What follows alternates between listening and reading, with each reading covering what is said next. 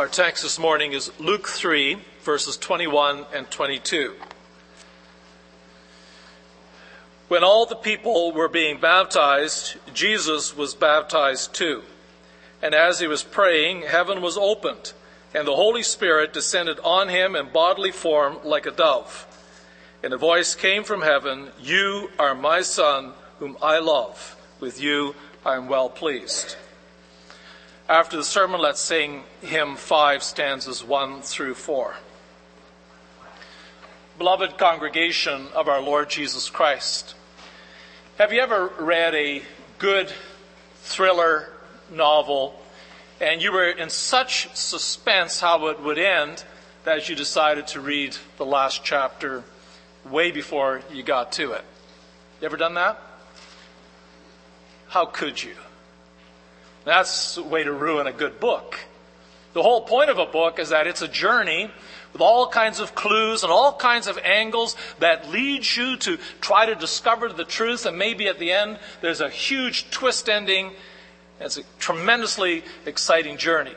Don't ever read the last chapter first and ruin the suspense and ruin a good book. But what about the Bible? Should you read the Bible that way? You can't, because we've all read the Bible. We know how it begins and how it ends, and everything in between, the fall into sin and redemption in our Lord Jesus Christ. At the same time, you have to learn to read the Bible and just forget about how it ends. Find a place in the Bible, read it and enjoy it and discover. If you read, for instance, Israel, its escape out of Egypt, going through the desert, getting into the promised land. A little bit later, when you read about the days of the judges, you don't want to know how it ends. You got to go on the journey to see the struggles, to learn from it yourself. How's it going to end? How's it going to work out? What is Samson going to do? Is he going to win? Is he still going to conquer the Philistines? You have to just forget about the ending and read it as it works out, and really get the message that's being given to us by the Holy Spirit. Now, the gospel according to Luke is like that. Luke begins by saying, "I myself have carefully investigated everything from the beginning. It seemed good also to me to write an orderly account for you, so that you may know the certainty of the things you haven't taught." Basically, Luke is saying, look, you may have read Matthew and Mark and John, but here's a new gospel. It's the same message, but I have a different way of arranging it, and I have eyewitness accounts, and I'm inspired by the Holy Spirit, of course. But you need to read what I'm presenting to you to get a slightly different picture, to get a fuller picture of who Jesus is and what he did.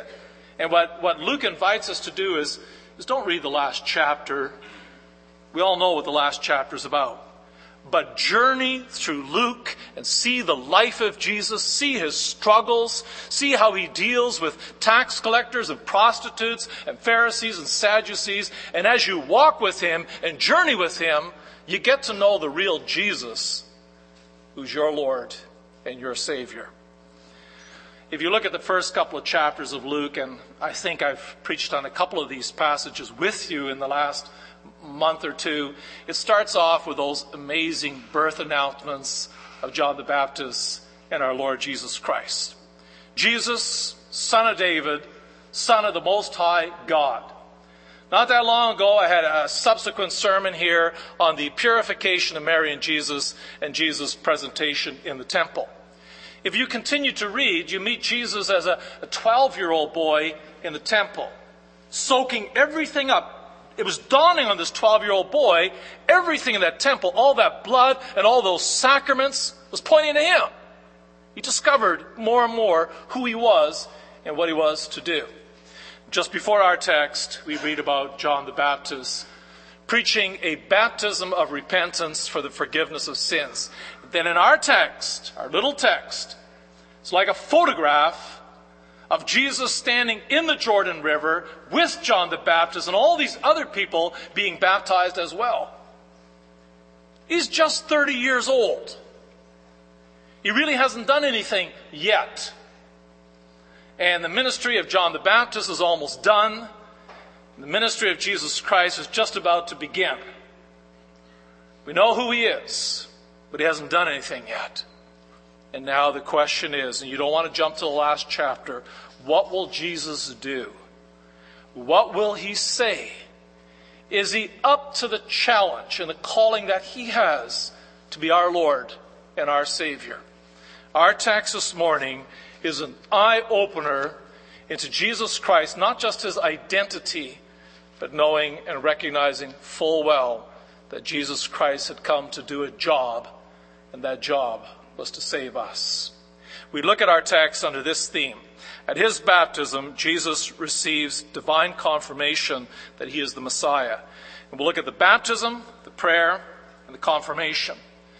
Now, you might have noticed that Luke's account of Jesus' baptism is far shorter than that of Matthew. And it's even shorter than that of Mr. Brevity himself, and that's Mark. All Luke says is that when all the people were being baptized, Jesus was baptized too. The only thing that he says about the baptism is that Jesus was baptized too. That's it. No more detail. A lot less than Matthew. And that's a tip-off for us that we need to focus not just on the baptism, but what happens after the baptism, which is a key part of our sermon this morning. Nevertheless, Luke does give us a few details about the baptism of Jesus that you don't find in the longer accounts of Matthew and Mark. First thing he says is that when all the people were being baptized, Jesus was baptized too. So Luke connects these two things, the people being baptized and Jesus being baptized. You have to see the picture. When Jesus enters the Jordan, it's not just he and John, but it's he, John, and a whole bunch of other people that are being baptized. And that's a surprise. Certainly was a surprise to John the Baptist himself. We see that in Matthew 3. He objects strenuously to baptizing Jesus. He says, I'm not going to baptize you. I should be baptized by you, Jesus, and not you baptized by me. And why did John have such a struggle with that? Because we read it together. John preached a baptism of repentance for the forgiveness of sins. John was baptizing people who confessed they were sinners and needed to be forgiven and needed to be born again. And Jesus was not a sinner. He had never sinned. He never would sin. So why did he need to be baptized? Why did he need to be baptized along with all the other people? Now, over the years, I've heard a couple of explanations. Some people have said that Jesus needed to be baptized so that he could institute baptism. He didn't need to be baptized to institute baptism. John the Baptist was already doing it, and his disciples, and pretty soon a bunch of John's disciples would become Jesus' disciples. And they would just continue baptizing. Baptism was being instituted. It was an institution without Jesus himself having to be baptized. Others have pointed to the words just before our text when John said, I baptize you with water. But one more powerful than I am will come, the thongs of whose sandals I'm not worthy to untie. He will baptize you with the Holy Spirit and with fire. People have said, see, that's being fulfilled in Jesus' baptism. But you're not listening if you think that. John didn't say Jesus will be baptized by fire and the Spirit, but Jesus himself will do the baptizing. He will baptize others with fire and the Spirit, ultimately fulfilled on Pentecost. What our Lord Jesus Christ will do with every believing person who repents from sins, he will baptize them with the Spirit. Fill them with the Spirit of Pentecost. That Spirit will lead them to incredible heights, a new way of living to the praise and the glory of God with a clear understanding of who Jesus is and what the whole Bible says about him. So we have not answered the question yet why Jesus was baptized. John was absolutely confounded. He was gobsmacked. He hadn't the foggiest idea what Jesus was doing there in the Jordan with all the people demanding to be baptized. Now in Matthew 3, Jesus said to John that I need to be baptized. He says, let it be so now. It is proper for us to do this to fulfill all righteousness. Now John understood that. He understood the fulfilling of all righteousness. Just to make it really short here, without all kinds of theology, righteousness means salvation. When Jesus says we got to do this to fulfill all righteousness, John understood we got to do this for the salvation of sinners. But you see, in John's mind, the salvation of sinners would be through power. He looked at Jesus and says, this is the Lion of the tribe of Judah. This is the man who is much stronger than I am. I'm not worthy to untie his sandals. He will baptize with the Spirit and fire. He is a man of power.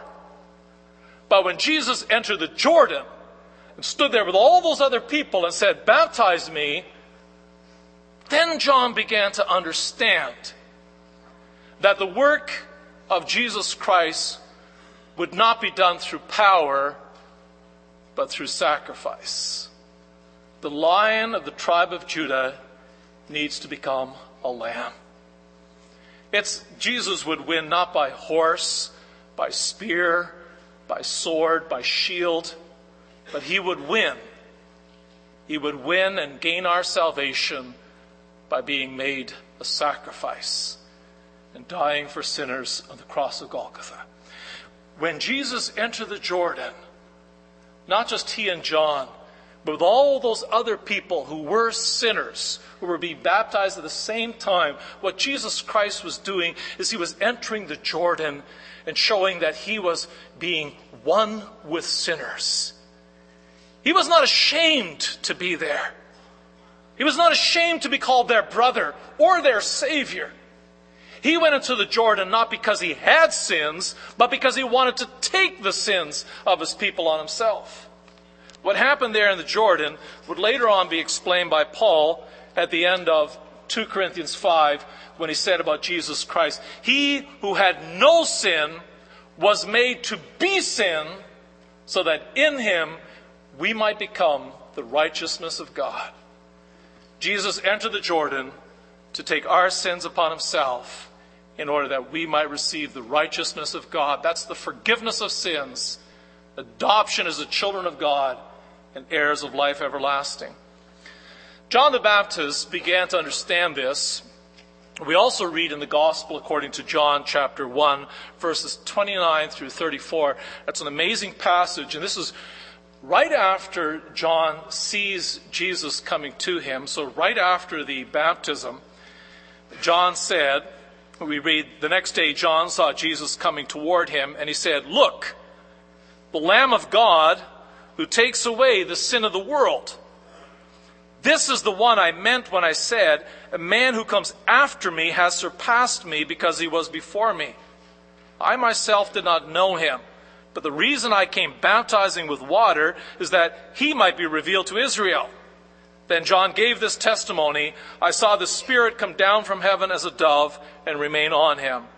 I would not have known him except that the one who sent me to baptize with water told me, the man on whom you see the Spirit come down and remain is he who will baptize with the Holy Spirit. I have seen, and I testify that this is the Son of God. So John says, I was sent to baptize by somebody, that's God, and God said to me, the one who I baptize, when the Spirit comes down on him, I will know that's the Son of God. And you know who he is? He says, it's the Lamb of God who takes away the sin of the whole world. You see, it all came together for John, and he passes that on to us, that Jesus was there in the Jordan with all those other people being baptized because the Lion of the tribe of Judah is also the Lamb of God who takes away the sins of the world. He was there to take our sins. That brings us to our second point. We read in our text, and as he was praying, heaven was opened. Now, only Luke mentions this, that while Jesus was being baptized, he also prayed. And when you continue to read Luke, you read again and again that the Lord Jesus loved to pray. Hours upon hours praying with his Heavenly Father. He had this tremendous need to share his experiences, his hopes and dreams, his frustrations, and his fears. He needed to talk about that with his Heavenly Father. So when we read in our text that Jesus prayed, you can't gloss over that. Your ears should perk up. Your interest should be piqued. You should say, why is he praying right now? What is he doing? Do you remember that on the eve that he was betrayed, the Lord Jesus was in the Garden of Gethsemane praying to his Heavenly Father, and he was sweating drops of blood. His agony was so huge, the weight of the sins of the world on him, and recognizing that the wrath of God was going to hit him like a fiery furnace was almost too much to bear. And he prayed to his Father, if this cup could pass me by, let it. Nevertheless, not my will, but yours be done. He went on, but what a tough journey it was. He sweat drops of blood. Now, our text doesn't say that, but I can imagine, brothers and sisters, that when our Lord Jesus Christ stood there in the Jordan River with all the others being baptized, and he was baptized too, that he might have been sweating drops of blood. Certainly, the agony that he felt at that moment was almost too much to bear. He needed to pray. He looked at all those men and women there in the Jordan River. Those people who had been sinning for dozens of years, and he was taking all their sins on himself. And not just theirs, but every person in this room. Every one of you who believes in Jesus Christ, all the things that you have ever thought, said, and done that were displeasing to God, they were on Jesus in the Jordan. And not just ours, but the sins of the whole world. Everyone who would believe in Jesus Christ as Lord and Savior at that moment in the Jordan, when Jesus was baptized, he felt the weight of the sins of the world. And it's almost too much to bear, because it meant the Father's justice and wrath would come upon him. And he understood that this was happening. He would have been told by his dad and mom what the angels had said. How the angel had said to Joseph about this baby that would be conceived in Mary's womb by the power of the Holy Spirit. Give him the name Jesus, because he will save his people from their sins. Similarly, Gabriel said to Mary, you will be with child and give birth to a son, and you are to give him the name Jesus. He will be great and be called Son of the Most High. The Lord God will give him the throne of his father David, and he will reign over the house of Jacob forever. His kingdom will never end. He would have been told that by Joseph and Mary. Then when he was 12 years old, he went to the temple in Jerusalem. It would be what they call the bar mitzvah for a 12-year-old Jewish boy. And when his parents went home, Jesus stayed behind in the temple 3 days. His parents had to find him. And then Jesus said to his parents, didn't you understand I had to be in my Father's house, or in my Father's business? And he was talking there with the teachers and the priests. You see, this 12-year-old boy, now anybody here 12 years old or roughly that age, 12 years old, standing there in the temple. When you're in the temple those days, you couldn't help but smell the blood everywhere. Sacrifices going on at this feast time. All kinds of ceremonies in the law. Jesus was grilling those priests and those teachers. What did this all mean? And he understood. 12-year-old boy understood all that blood, all that death, all that burden of sin. The whole Old Testament pointing to him. And when his dad and mom came and said, Jesus, why did you do this? He says, Dad and Mom, I understand. I know that I am the one. I'm the Messiah. I'm the one who is to bear the sins of the world. That's 12 years old. And now he's 30, standing there in the Jordan, being baptized by John with all those other people who are sinners. And he needed to pray. He had to open his heart to his Father in heaven and says, Father, I know that I am the one. I'm the one that you sent to pay for the sins of the world. But this burden is heavy. It is a heavy burden that you've laid on me. If it could pass, if there's any other way, let's do it. Nevertheless, not my will, but your will be done. Father, show me that I have your approval. Show me, tell me that I am the one, and what you want me to do is to go on to the cross of Golgotha and to die for sinners. That would have been his prayer, or something to that effect. And he immediately received an answer. And that brings us to our third and final point. We read, heaven was opened. Imagine that. Jesus is standing there in the Jordan, dripping wet, soaked through and through, not just with water, but with the sins of the whole world, all the elect laid on him at that moment. And he's praying to his Father, and heaven opens. It's an apocryphal moment, a moment of revelation. Heaven opens, the door rolls open. And Jesus gets an answer. And not just he, but it's something that's a public declaration. As we saw from John 1, John the Baptist, he heard this.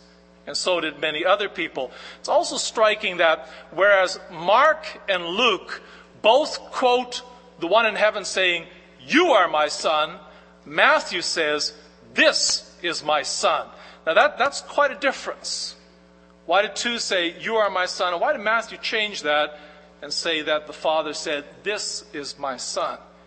And he may have done that to underline the fact that this was not just a dialogue between the Father and Jesus, but it was a dialogue that was in public, that everybody standing there could hear it. All those sinners in the Jordan heard God say, this is my son with whom I'm well pleased. So what we're looking at in our text is that the heaven was open, the Holy Spirit descended on him in bodily form like a dove, and a voice came from heaven, you are my son, whom I love, with you I'm well pleased. So in this single moment, we have three persons, God the Father, Son, and Holy Spirit, all active. First, we see the Holy Spirit. The Holy Spirit comes down from heaven in the form of a dove and comes on Jesus, stays on him. It says it came in the form of a dove. A lot of time and energy has been expended trying to explain the significance of the dove. It is not a dove, but it looks like a dove.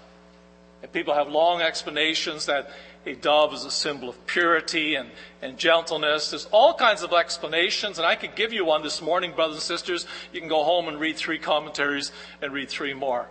To the point that I start to wonder whether we should attach any significance at all to the fact that it was a dove.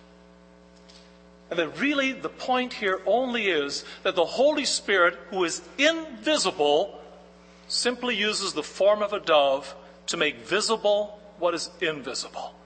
So that we really can see, as that dove comes down, we can really see that that is a visible picture of the invisible, of the Holy Spirit coming down on Jesus. And why did he do that? Well, John the Baptist had explained that in John 1, verses 33 and 34, when he said, I got the message straight from God. The man on whom you see the Spirit come down and remain is he who will baptize with the Holy Spirit. I have seen and I testify that this is the Son of God. So the Spirit coming down on Jesus is a confirmation of God himself that he approves. Jesus is the one who will baptize with fire and the Spirit, meaning he's our Savior. He is the one who will baptize with the Spirit and fire. He is the one who will wash away your sins with his blood and cause you to be born again by the power of the Holy Spirit. It's a confirmation. This is our Lord and our Savior. But it's more than that. It's more than that. And that's something that Peter would explain later on in Acts 10, verse 38, where he says, God anointed Jesus of Nazareth with the Holy Spirit and power, and he went around doing good and healing all who were under the power of the devil, because God was with him. So the Holy Spirit came on Jesus not just to confirm that he is the Messiah, but to empower him. And what you read after this is the first thing that happens is the Holy Spirit leads Jesus out into the desert to be tempted by the devil. The Holy Spirit empowers Jesus and says, you know you're the Christ, get out there into the ring of fire. The first thing we're going to do is we're going to meet the devil, and you're going to conquer him by being obedient to your heavenly Father. And shortly after that, we read that Jesus went to his hometown of Nazareth, and he opened the scroll to Isaiah 61, and he read, the Spirit of the Sovereign Lord is on me, because the Lord has anointed me to preach good news to the poor. He has sent me to bind up the brokenhearted, to proclaim freedom for the captives and release from darkness for the prisoners. The Holy Spirit has come on me, says Jesus Christ, empowering me to heal the sick, to cure the lame, most important of all, to set the captives free, to break your chains, to pry open the bars of the prison of your enslavement to the devil and to death itself. The Holy Spirit came on Jesus Christ, not just to confirm he's the Christ, but to empower him to go ahead in his ministry. Now, that does raise a question. Does that now mean that Jesus Christ's victory is not only his own, but also that of the Holy Spirit? Brothers and sisters, let's not overdo this. When our Lord Jesus Christ hung there on the cross of Golgotha, the Father withdrew from him and blasted him in his wrath and justice against sin. No angel came to minister to him. The Holy Spirit had assisted our Lord Jesus Christ throughout his ministry and said, go to the cross, but when he hung there alone. The only thing that he had when he was on the cross of Golgotha was your sins. And he accepted that. And he embraced it. He loved you so much that he was willing to die for you and go to the open doors of hell, that all your sins would be removed and you would be righteous. You would be right with God. So we see what the Holy Spirit did for our Lord Jesus Christ, but now we also see in our text what the Father does. And we know that it's the Father because the one who speaks in heaven says, this is my Son. So that's the Father speaking to the Son. And he said, you are my Son, whom I love. With you I am well pleased. Now, you recognize that in this sentence, there are quotations of the Old Testament. And one is Psalm 2, which we sang together, you are my Son, today I have begotten you. The other is well known, well established. It's Isaiah 42. And Isaiah 42 is a little bit different. There we read, here is my servant, whom I uphold, my chosen one in whom I delight. I will put my spirit on him, and he will bring justice to the nations. So here in our text, when the Father speaks from heaven, he is drawing on those Old Testament passages of Psalm 2 and Isaiah 42. First of all, he says, this is my Son, meaning he's the eternal, natural Son of the Father. But he's not just the Son, he's also the suffering servant. You see, God so loved the world, he was willing to give up his only Son to become a suffering servant and to die for our sins on the cross of Golgotha. When our Lord Jesus Christ stood there in the Jordan River, he wasn't much to look at. Looked like a drowned rat. He was soaked through and through. He was burdened down with sins. He was truly despised and rejected by men, a man of sorrows and familiar with suffering. Like one from whom men hide their faces, he was despised, and we esteemed him not. Jesus wasn't much to look at. And throughout his ministry, it was a ministry of suffering and shame. Nothing that would attract people to him. And now he looked like a drowned rat. He was weighed down with the sins of the world. And the Father spoke from heaven. He said, "This is my Son. I chose him. I love him. I put my stamp of approval on him." Then at that moment, brothers and sisters, the whole world hears from the voice of heaven, from God himself, "Jesus, that's my Son. And he is your Savior." And at this moment, we realize in this one photographic moment, Jesus standing there in the Jordan with John and all those other sinners.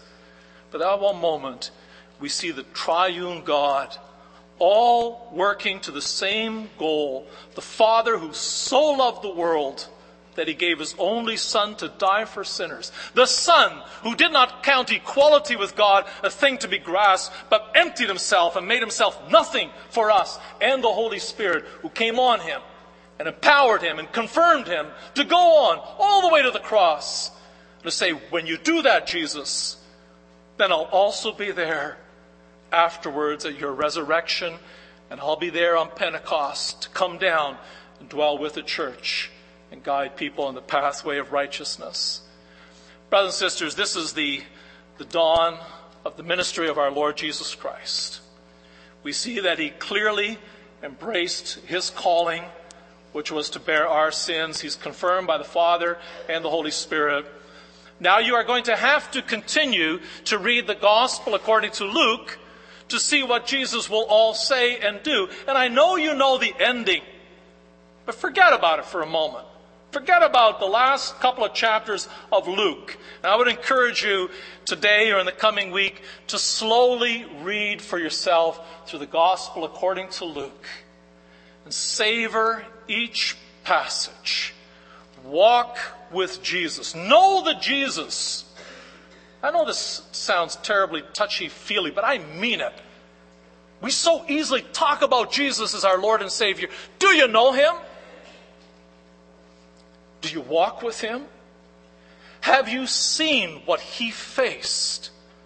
The taunting of the scribes and the Pharisees. The grief for those tax collectors and those prostitutes and those beggars. How he wept for them. Walk with the Lord Jesus. See how he dealt with sinners and how he always loved them. And he faced every obstacle and he remained faithful to his heavenly Father. When you walk with the Lord Jesus through the Gospels, you will know the Savior who is your Savior. Personally, he took your sins on himself. All the things that we did, he took them all on himself and willingly paid for that on the cross of Golgotha. He who is the Son of God became the Lamb, your Lamb. And in this way, he is our Lord and our Savior forever.